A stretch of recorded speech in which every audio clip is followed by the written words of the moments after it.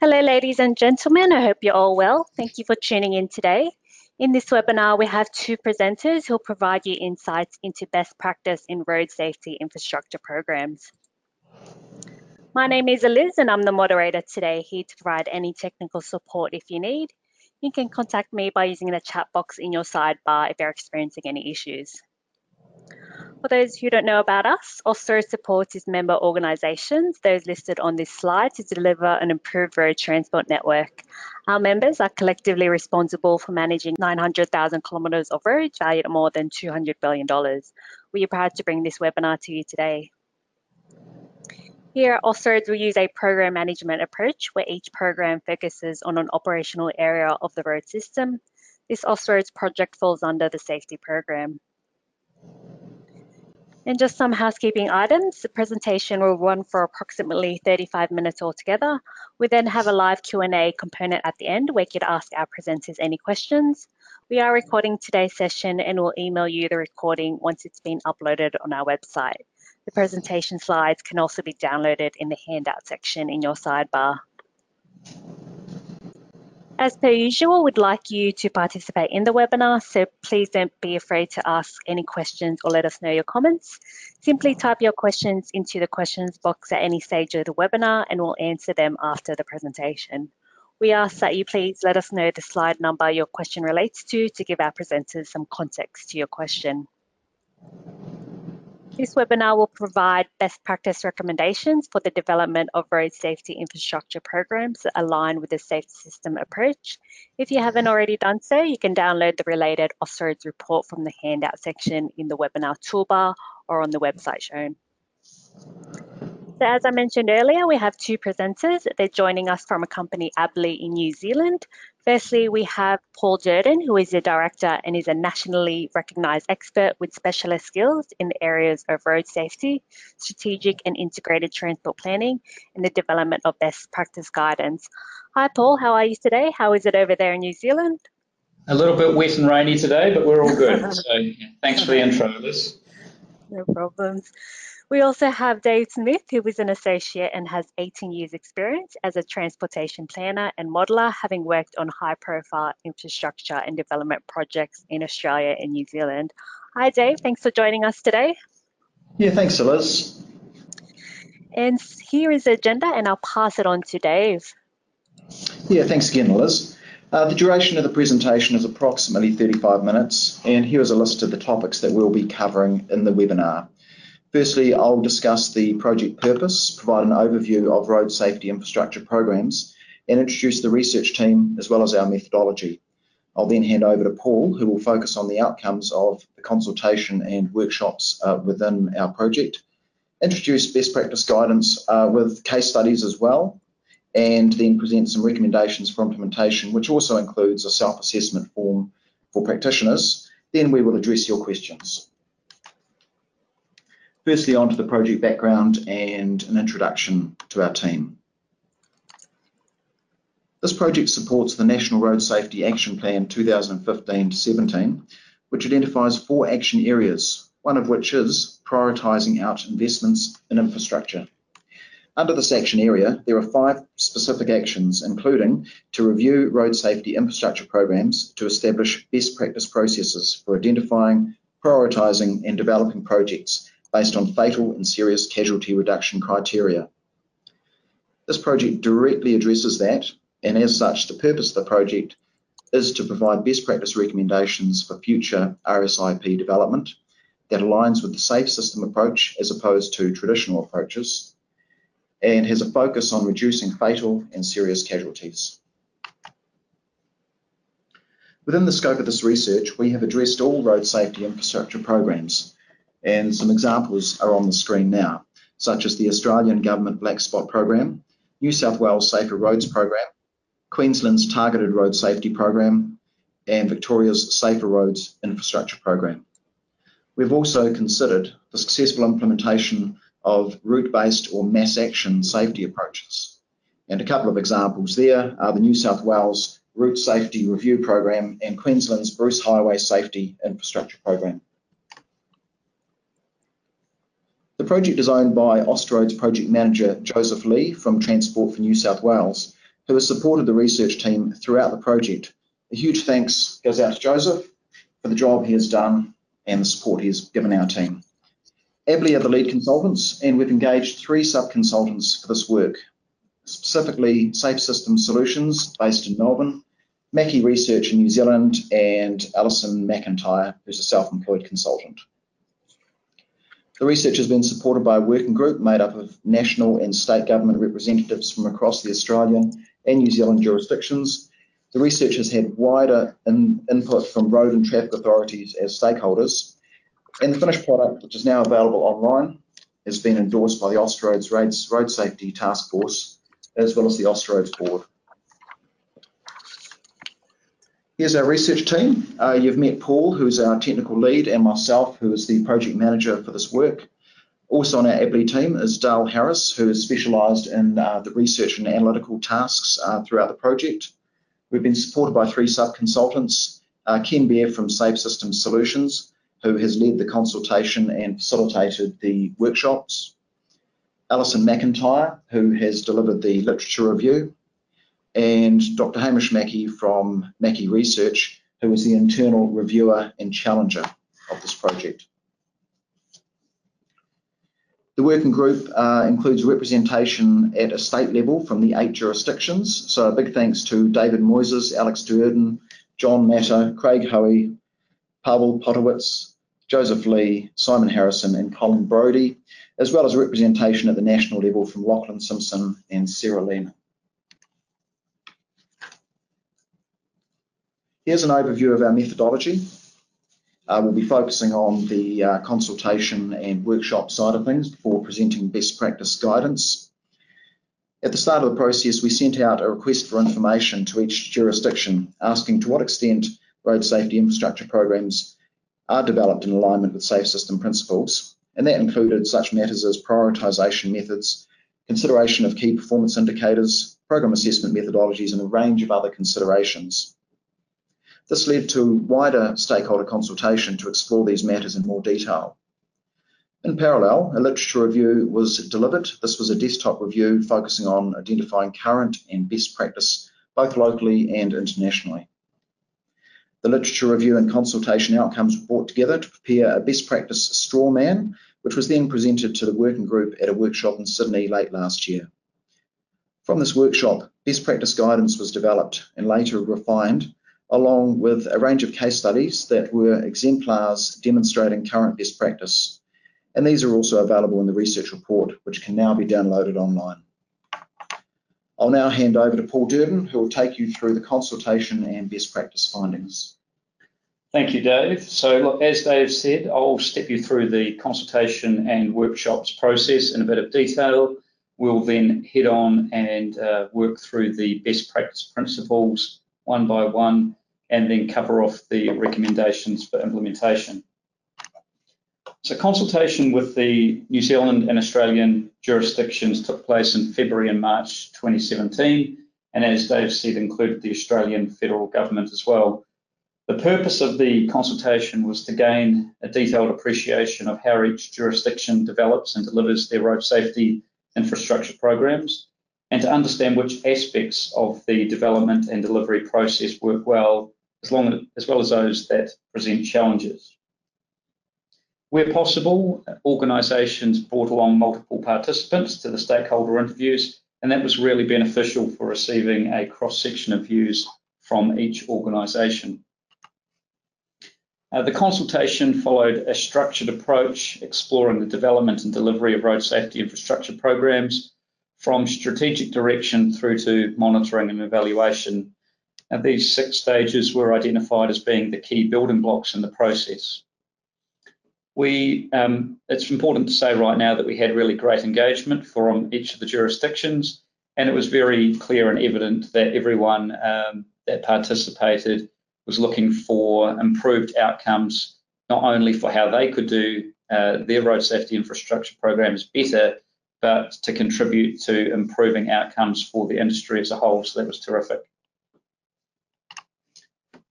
So through the consultation process, we identified a number of key commonalities under each of the 6 structured stages, and I'll share a couple of those under each one with you now.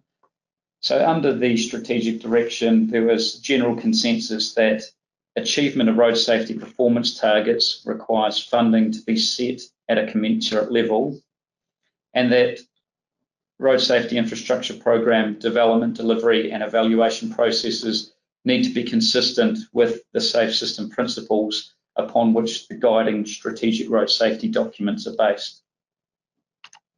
Moving on to risk identification. Again, there was consensus here that understanding risk at a network level, including local roads, is very important. Also, that risk should be defined as a measure of predicted future risk and not solely based on past crash history. Also, that risk analysis techniques need to align with Safe System principles, such as the Safe System Assessment Framework. Onto countermeasure identification and development. The key messages here were that state jurisdictions need to provide guidance and directions to regions around their expectations for how countermeasures are identified in development. Also, and I'm sure everyone can relate to this, that as road safety programs expand in size and urgency for delivery, that there's also a need for the capacity and capability of the industry to be increased as well.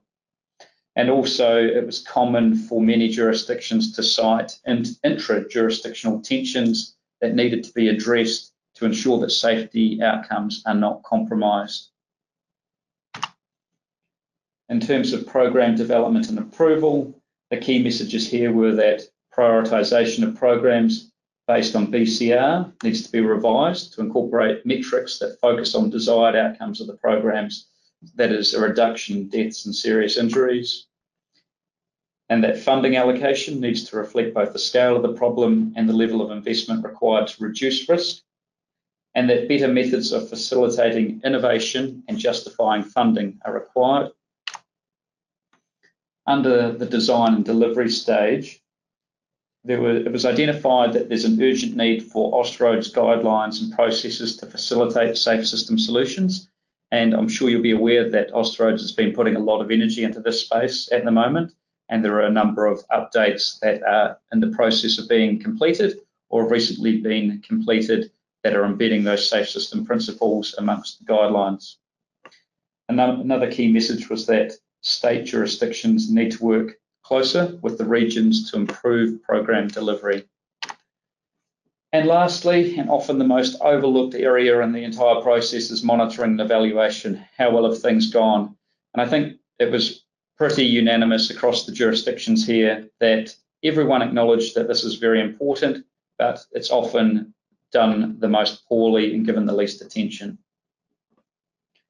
So at the same time, all of this consultation was being undertaken, as Dave said, a literature review was also completed. And when we brought the findings of the consultation and literature review together, the project team concluded that there was no one jurisdiction that existed that would be an exemplar in terms of best practice guidance across all of these 6 facets. But we did agree that between all of the jurisdictions and the 6 stages, best practice could be identified. So in May 2017, a set of road safety infrastructure program principles were developed and presented to key stakeholders at a workshop in Sydney. That included best practice principles that were determined from general agreement during the consultation or literature review process, and principles that were preferred by some but had no clear consensus across the jurisdictions. So the aim of that process was to distill the best practice principles in a collaborative manner with the stakeholders. And we had lots of discussion, debate, and there were some good exercises that Ken Beer helped facilitate. One of those was where participants placed different emoji stickers next to the principal statements to indicate their level of support, either positive or negative. And that really helped us as the project team identify those statements which had most support or needed most work. Following a second workshop held by teleconference in July 2017, a set of best practice principles were agreed, and I'll take you through those now. Just at this time, it's important to remind you, if you do have any questions, please type them into the GoToWebinar bar as indicated on the slide. Onto the best practice guidance. Again, these were structured using the 6-stage RSIP development and delivery process that we've shown here. We'll work through these one at a time, and let's start with strategic direction. Just a reminder that the principles have been developed to align with safe system principles, and that these principles are not necessarily what everyone is doing now. Some will be, some won't be, but it's really where we want to get to in the future. So under the strategic direction, we have 8 principles which span 2 slides. Principle 1 is that the highest level strategic documents need to be based on safe system principles and to set ambitious targets and aspirational outcomes for road safety. It may seem obvious, but we need to state it. Number 2 is that safe system principles, targets and outcomes need to cascade down through action plans, implementation plans, policies, procedures and design guidelines. And this is to avoid the risk of watering down principles, targets and outcomes. Number 3, safe system principles should be embedded at an organisational level, not just within road safety teams. This is a really key principle and one that many jurisdictions still have a long way to go with. 4, funding and safety targets need to be considered jointly when setting the strategic direction. So there's no point in setting a target if funding is not available to achieve it to the level that's required. Number 5 is that the road safety targets should be achieved across all of the safe system pillars: safe roads and roadsides, safe speeds, safe road use or people, and safe vehicles, as opposed to achieved by pillars working in isolation. And that's there an acknowledgement that we get the greatest benefit when we work across the pillars. And number 6, an acknowledgement that external factors are responsible for explaining a large proportion in the change in number of road safety fatalities we observe, and that a process needs to be developed for assessing program performance independent of these factors. Number 7, each road safety program should set specific targets that can be measured, and some programs will have the potential to be more effective than others. So for each program, what is the expected impact in terms of KSI saved? That would be an obvious target that should be allocated to each program.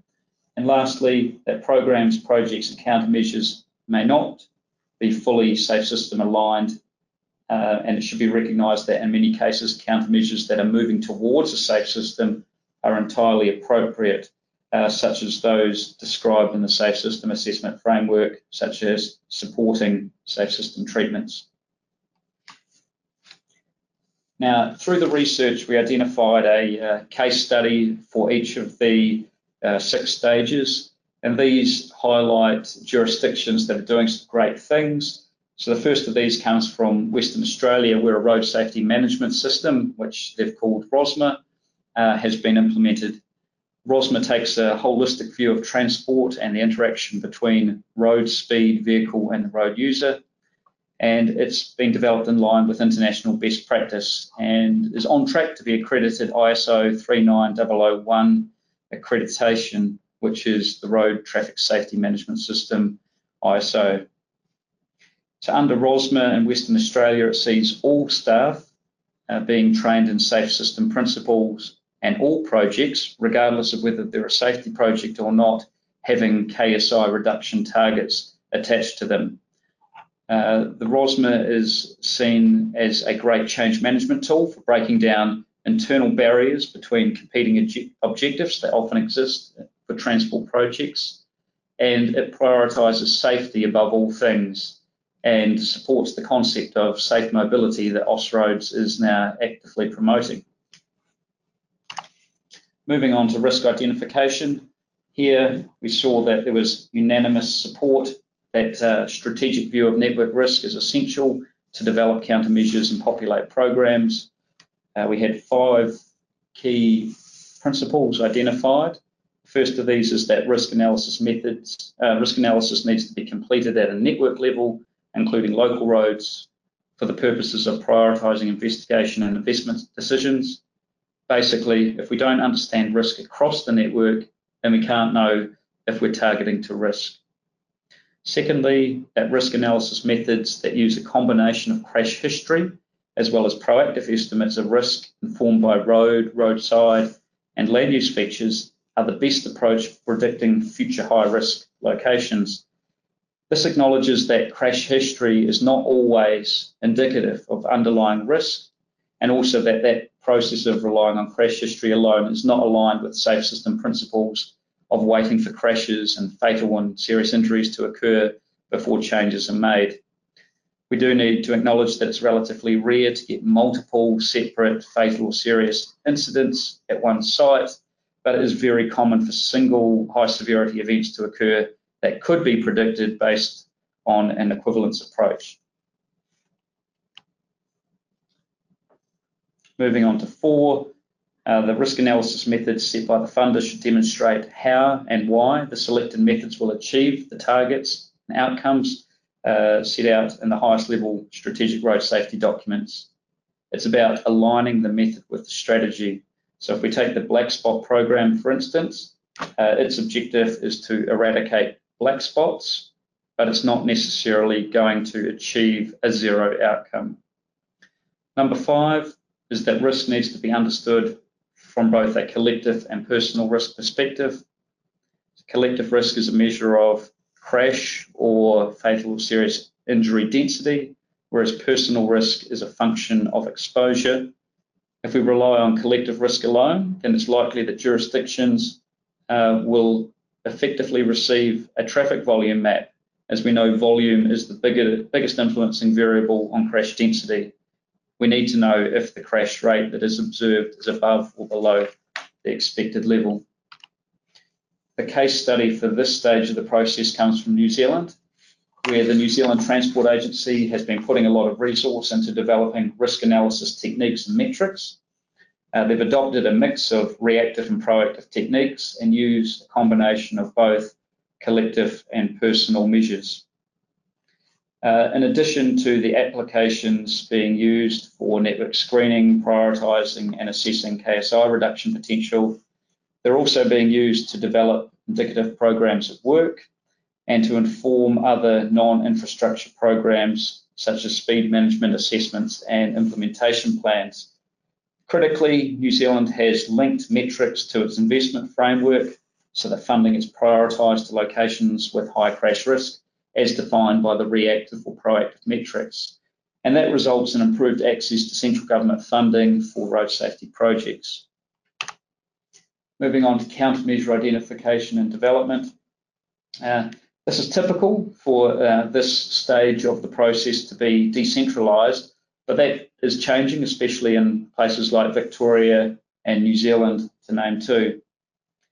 The first of these best practice principles is that risk analysis information needs to be shared with those tasked with identifying and developing countermeasures, and that direction should be provided around where to focus those efforts. So it's really about a continuity of messaging here and understanding.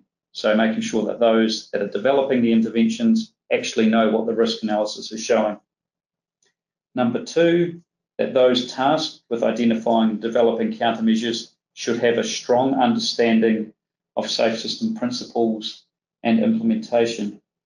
Now, this goes without saying, but it probably requires considerable industry upskilling, and we know that people will tend to default to practices that they know and are familiar with. So people that are very comfortable and confident in terms of designing barrier systems will probably tend to have barrier systems or programs that are dominated by barrier systems as opposed to a full suite of safe system treatments.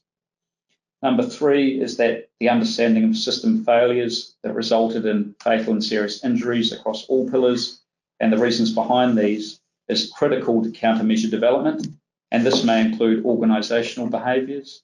So this acknowledges that it can be easy to jump to conclusions regarding the the factors that contributed to the system failure. And again, it highlights the importance of working across the pillars. Number 4 is that countermeasures should be developed at a network and corridor level to support consistency for road users, and this can be achieved by developing stereotype standards and performance standards that vary by road classification. Ulster Roads have a project that is well advanced on this matter, so expect to see some industry guidance published in the near future.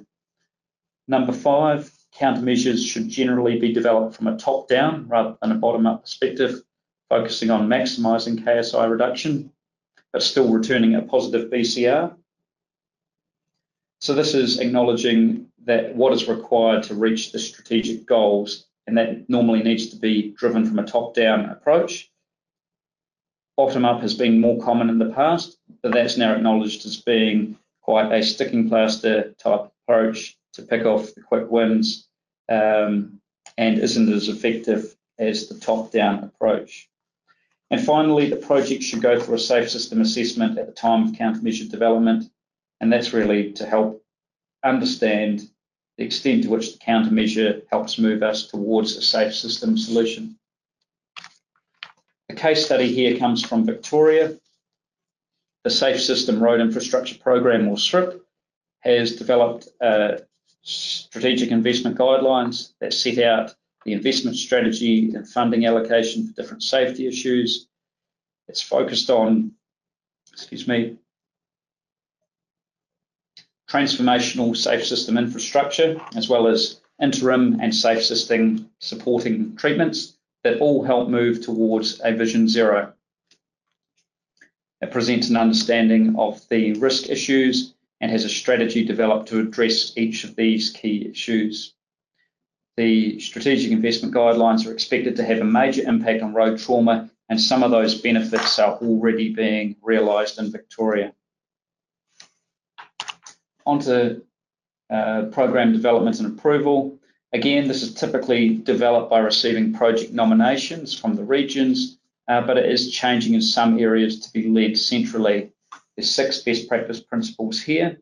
First of which is that funding allocation within the program needs to reflect both the scale of the problem and the level of investment required to reduce risk.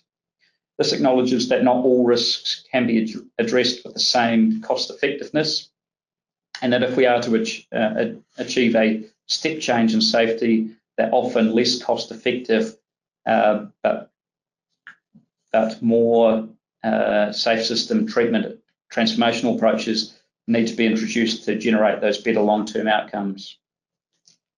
2, program approval should be based upon meeting program objectives, desirably based on KSI saved, recognising the need for a higher cost, low efficiency projects and lower cost, high efficiency projects, and the need for the overall program to represent value for money. 3, that interim and innovative solutions should be encouraged and actively facilitated.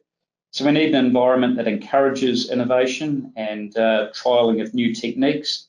And I would say that the Rural Intersection Activated Warning Sign Trial, or RIORS, in New Zealand is a really good example of where new technology has been trialled and been highly effective at reducing fatal and serious injury crashes at rural crossroads.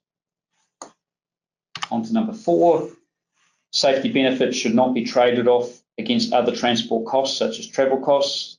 It's acknowledged that this one's not applicable to all jurisdictions based on current rules, but it is for some, including New Zealand.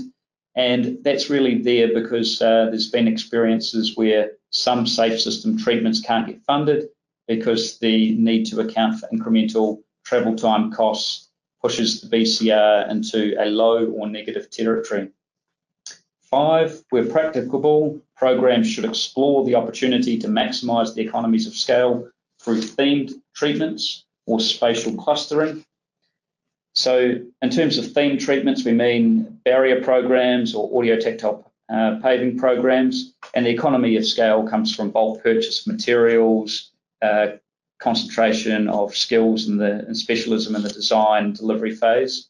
And spatial clustering is all about piggybacking. So what else can be done in the same area as a major project to improve the overall safety outcomes?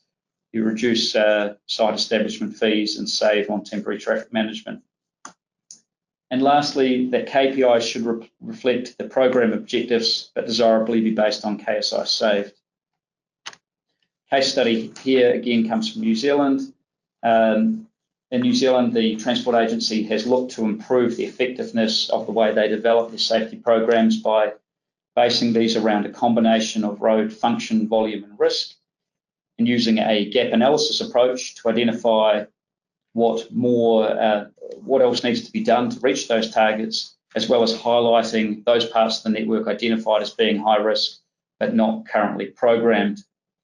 They've adopted a mixed approach of proactive and reactive measures, and now this has informed an enhanced state highway program that is now well advanced and heading towards the design phase.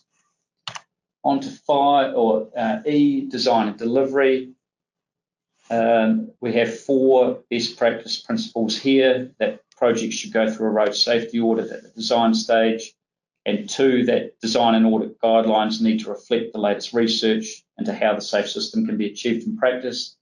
Look, this arose from concerns around designer risk aversion of certain designs not complying with design specifications, and that might have resulted in, say for instance, a central median wire rope barrier not being installed because offsets were not met. But the question here was, well, what's the worst outcome? Not providing the barrier or having a barrier with a below standard offset. And Austroads is currently updating or planning to update the guides to road design, management and safety to reflect some of the issues that have arose from this process and to embed those safe system processes into those guides. 3, that details of the delivered product need to be recorded and inputted to appropriate systems. This is all about maintaining visibility around what is built. 4, that risk reduction predictions need to be revised to reflect the delivered product. And this is acknowledging that the design can evolve through the process, but needs to be assessed to understand whether or not it will retain the same level of effectiveness as was originally intended. The case study here comes from Victoria, where SRIP has formed a Tiger team, also known as Team Zero, to manage the design and delivery of the highest priority projects on high-speed roads. The advantage of this centralised team is to achieve project consistency, generate economies of scale for procurement, have centralised specialist knowledge, and consistent links to key stakeholders.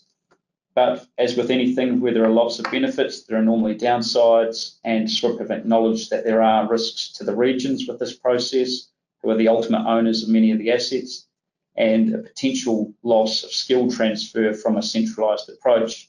So to overcome this, the SRIP has embedded Tiger team staff into the regions to work closely with the regional staff to ensure that decisions meet the asset owner's needs and that issues are considered in a local context.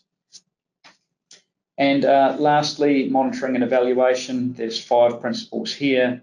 The first of these is that monitoring and evaluation should be a requirement of all programs and consider process evaluation, short-term indicators, longer-term risk reduction outcomes, and the performance of the wider program. 2, the evaluation of projects and programs should validate the risk reduction prediction.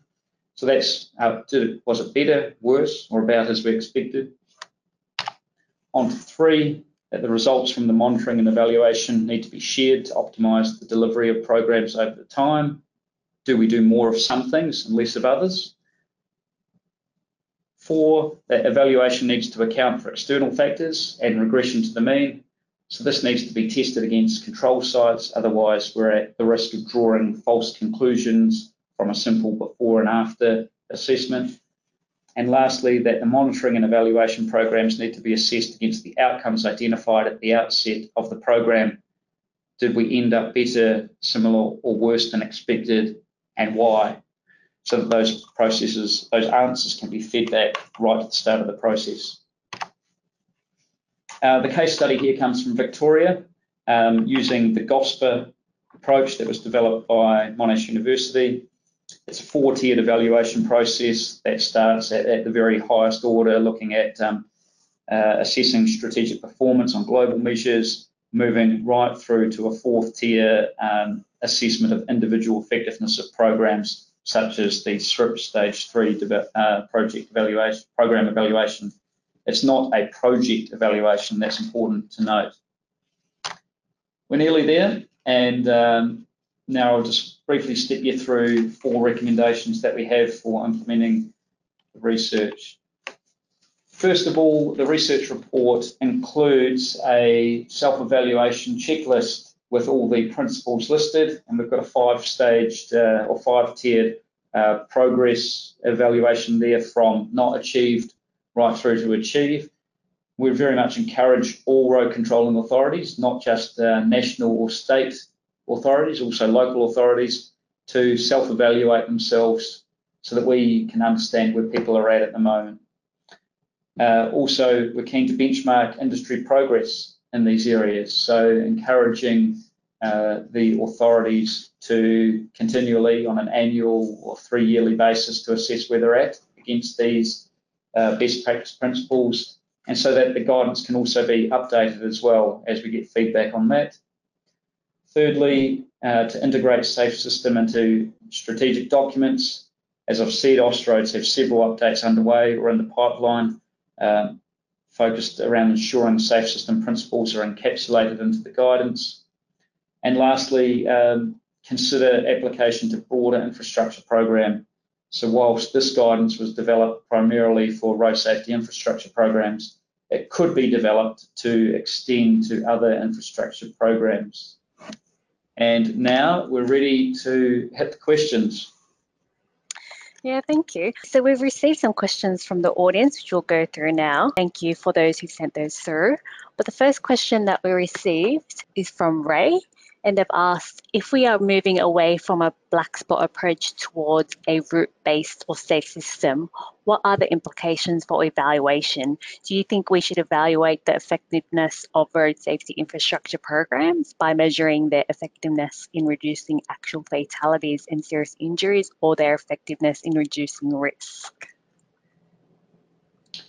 That is a good question, and reduction in risk should lead to a reduction in fatal and serious injuries as a result.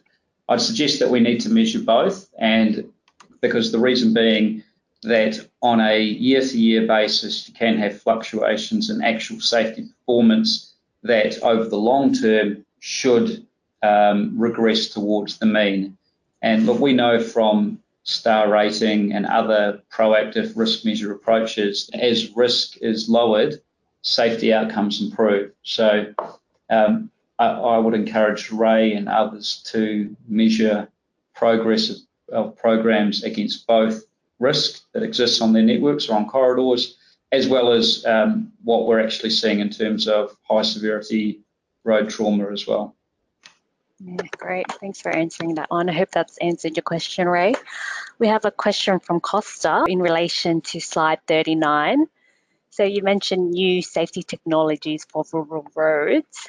What were these technologies and what were the outcomes, as in how well they worked? So can you expand on that one? Okay, the technology that I mentioned was REORS, which stands for Rural Intersection Activated Warning Signs. This is something that's been trialled and applied more widely now in New Zealand, and that involves rural crossroads that are controlled by give way or stop signs, and it detects the presence of a vehicle approaching on the side road, and as a result changes the speed limit in a variable manner on the through movement that has priority. And what we've seen there is that we get good speed reduction on those main roads. So in the event that someone fails to stop on the side road, there's a greater likelihood of avoiding a collision. And if a collision does occur, then the impact forces are significantly minimised due to the lower speeds. I don't have the figures at hand, but that's something that we can look to provide through to Costa, and we can do that after the webinar concludes. But they have been very effective. Yeah, excellent. That sounds good. So we've received a question from Hassan. So they've asked, as some roads in the New South Wales are RMS compliant, so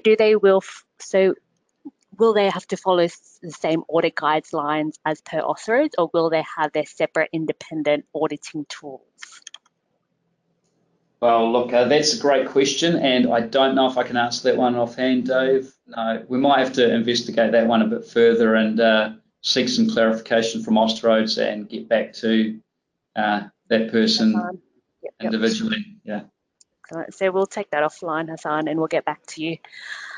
We've received a question from Andrew in relation to slide 43. So is a summary that a centralized design resource office is not the preferred model? So is that, can you expand on that one? Oh, no, we're not saying that that's not the preferred model. In fact, that has a number of benefits for having that as well. Particularly important for your really high profile projects. There's a number of benefits from clustering the resource together there. That's certainly not saying that the intention is to take projects away from the regions, but there are benefits that are realisable from clustering the development and delivery of certain aspects of a program into that central area. And then that central knowledge can be used to support the regions as well for the design and delivery of projects at a regional level. So there are benefits, but we need to be aware of what the risks are, and the example from Victoria was considered to be a good example of how those risks are being managed very well. Great, thanks for answering that one. Heath has asked, is there any local government case studies? Do you know if they exist? Any local government ones? Yeah, any case studies relating to local government? We haven't identified any through this particular project, but through another Austroads research project that our team were involved in, which is looking at speed management, we have identified some very helpful case studies there around speed management implementation, which relates to part of the road safety infrastructure program process. So that'll be something which will be published later this year, and may be quite helpful in that regard. Okay, thanks for answering that. We received a question from Partha. They've asked, can we use the same approach for monitoring and evaluation in both proactive and reactive program developments? Yes, look, that's a good question. I think the answer there is yes. There's no reason why the evaluation method should change depending on whether or not you adopt a proactive or reactive approach. Included within the report is a very helpful figure that says if we retain the traditional reactive approach, we may see better road safety performance in the very short term, but in the long term, that performance won't get to the levels that investment in safe system transformation will get us to. So it is sort of a bit of a trade-off in that respect, that if we head down this typically more expensive approach of upgrading a smaller part of the network but bringing it up to the highest standard, we may not reduce road trauma as quickly in the immediate years as we would with a reactive approach, but in the medium to long term we'll reap those rewards. Okay, thanks for clarifying. Brett has asked in relation to slide 21, in relation to strategic direction. So you mentioned funding should be commensurate with KPIs and expected outcomes, and under analysis, you suggest a network level, including local roads.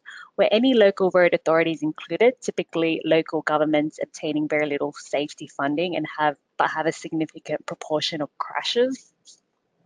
So local government weren't specifically engaged with directly for this particular project, but both the project team and all of the key stakeholders designed the work here and the principles in a manner that could be transferable from both the largest state or national authority to the smallest, and also were cognizant of the fact that it needed to be transferable to local government as well. So that they're very much worded in a manner that's broad and can be applied at any level of road controlling authority level.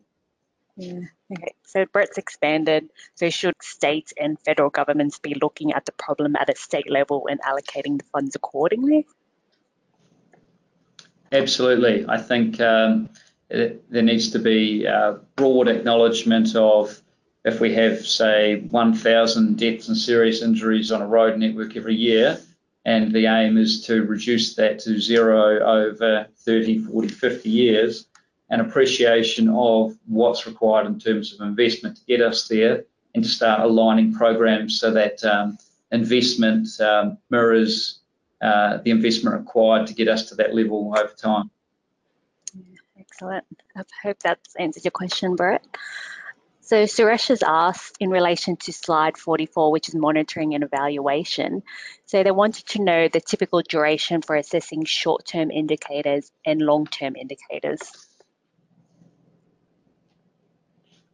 Look, good question, and I don't have that answer with me right now or on the tip of my tongue. So look, we'll take that one offline and get back to Suresh. Yeah, excellent. We'll take that one offline. John's asked, what is the time frame for Austroads to implement the program's requirements, the RSIP requirements, into the Austroads road safety audit guidelines? So slide 42. So when will the updated road safety audit guidelines be released? Yeah, we may have to discuss that one with Austroads as well, to be honest. That's not something we've received any guidance on at this stage. But we do know that the Guide to Road Safety is in the plans to be upgraded with the Safe System principles. And so no doubt this research report will feed into that update as well. Excellent. We'll get back to you on that one, John. So Partha's asked, so reducing risk or reducing actual KSIs is different, isn't it? Can you comment on that one?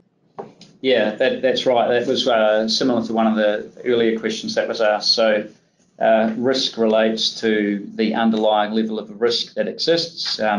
Typically that's expressed in terms of star rating, 1 to 5 stars, with 5 stars being the safest type of road infrastructure and 1 being the least. But we know that on some 1-star roads, there may not be any deaths or serious injuries observed on that road in 5 or 10 years, simply because we have very low levels of exposure or traffic volume. That doesn't mean that the road's safe. So understanding and measuring both risk and fatal and serious outcomes at a network level, both are very important. And over time, and the larger you make your assessment area, the closer they should align. So as risk is reduced, you'd anticipate that your KSI would also reduce as well. Excellent.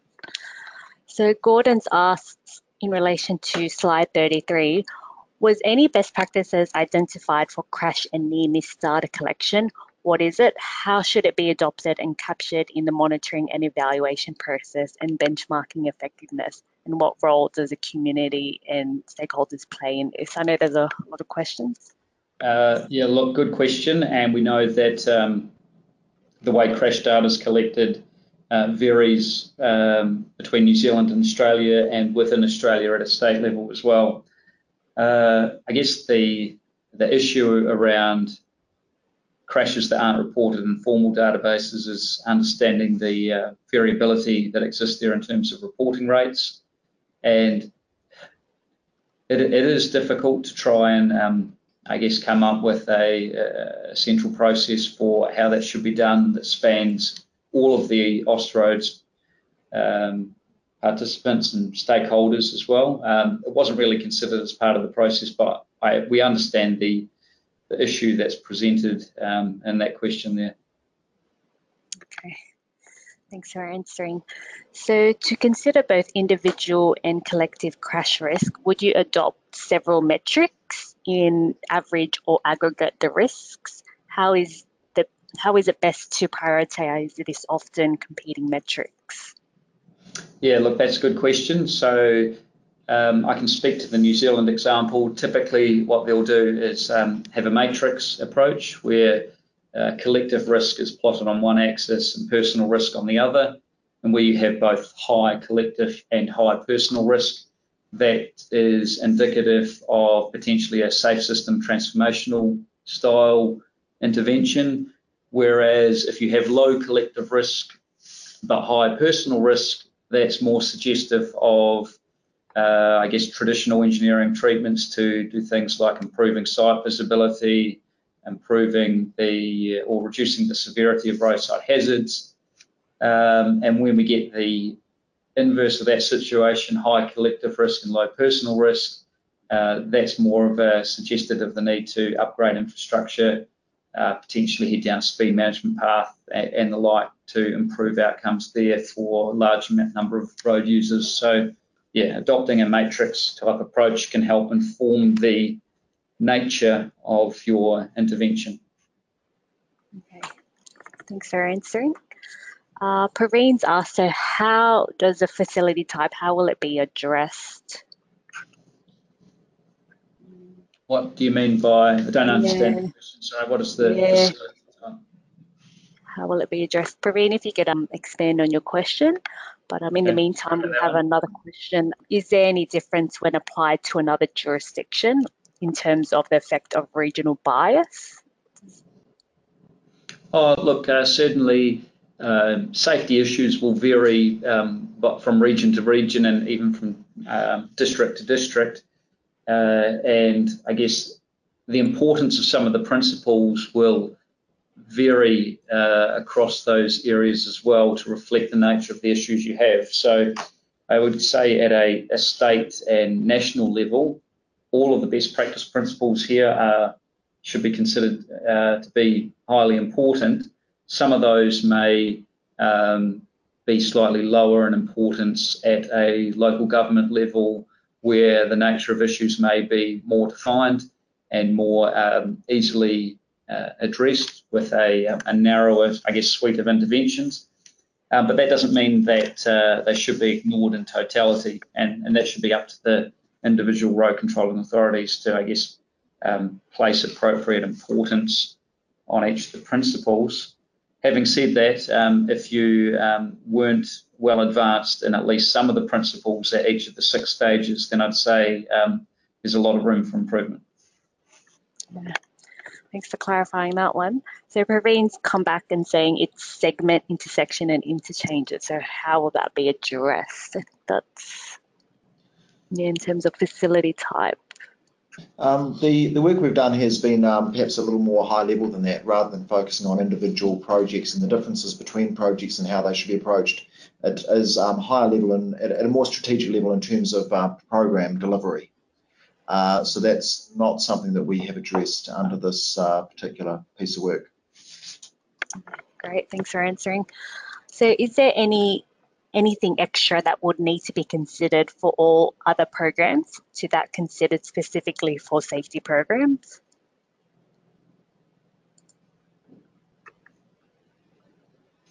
Look, depending on I guess the nature of the program, if we're talking about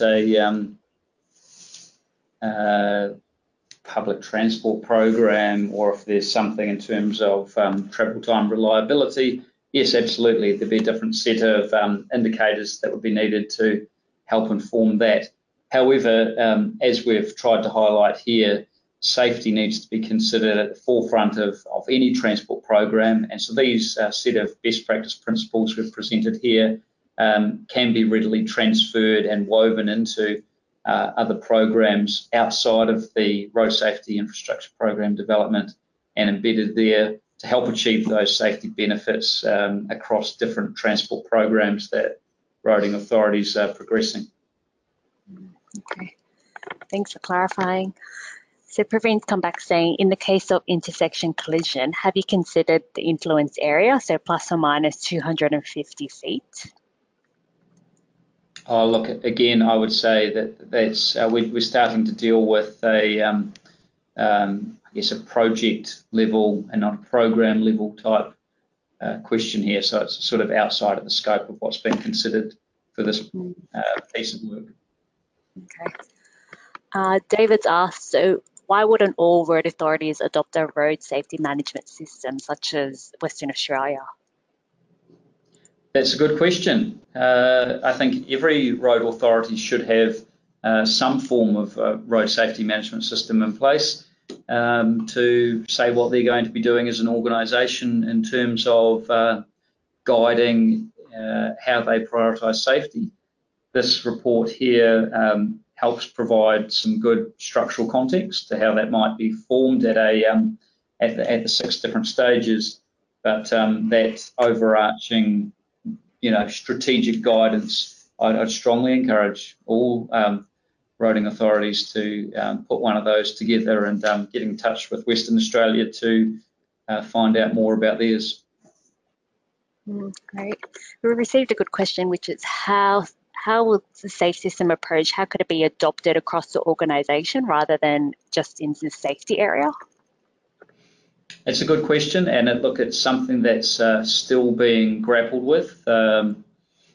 I know that in Victoria, for instance, in the SRIP team, they've got a dedicated team involved just for embedding safe system philosophy throughout their organisation, so making sure that everyone in that organisation understands what it means and what it doesn't mean.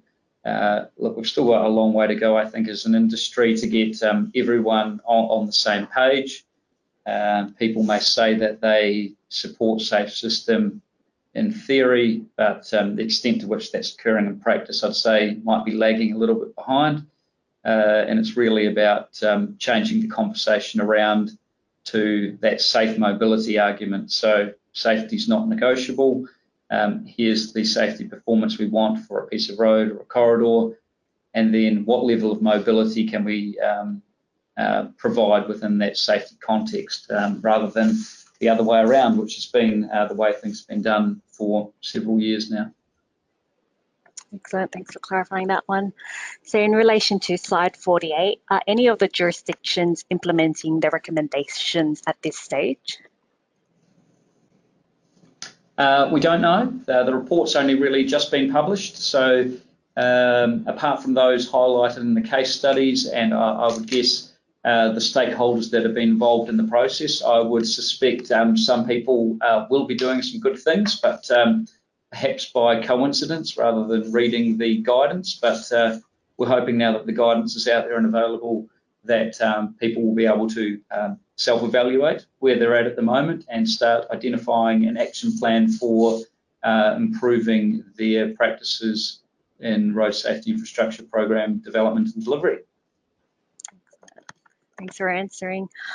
So that is all the questions that we received. So hopefully that's answered a lot of your questions, and we'll get back to those people in terms of taking the questions offline. Before we let you go, I'd like to let you know of some upcoming webinars that we have lined up. So as you can see on this slide, we will be running a webinar on the updated pedestrian facility selection tool, which is on the 29th of May. Dave Smith will be joining us again as a presenter for this session, along with his colleague, Stacey Rendell. So to register for this event, please go on the website.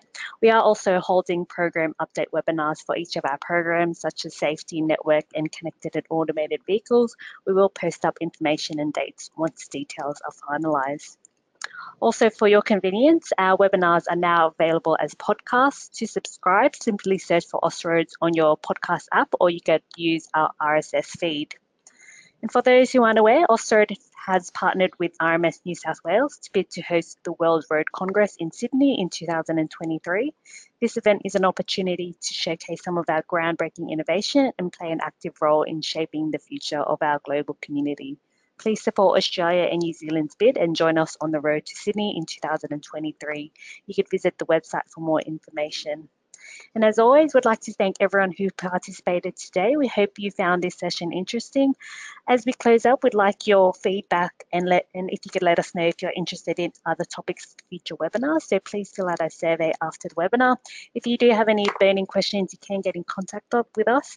And of course, lastly, I'd like to thank Paul and Dave for taking your time to speak today. You're most welcome. Yeah, thanks, Liz, and thanks everyone for joining us today. Thank you. Goodbye all.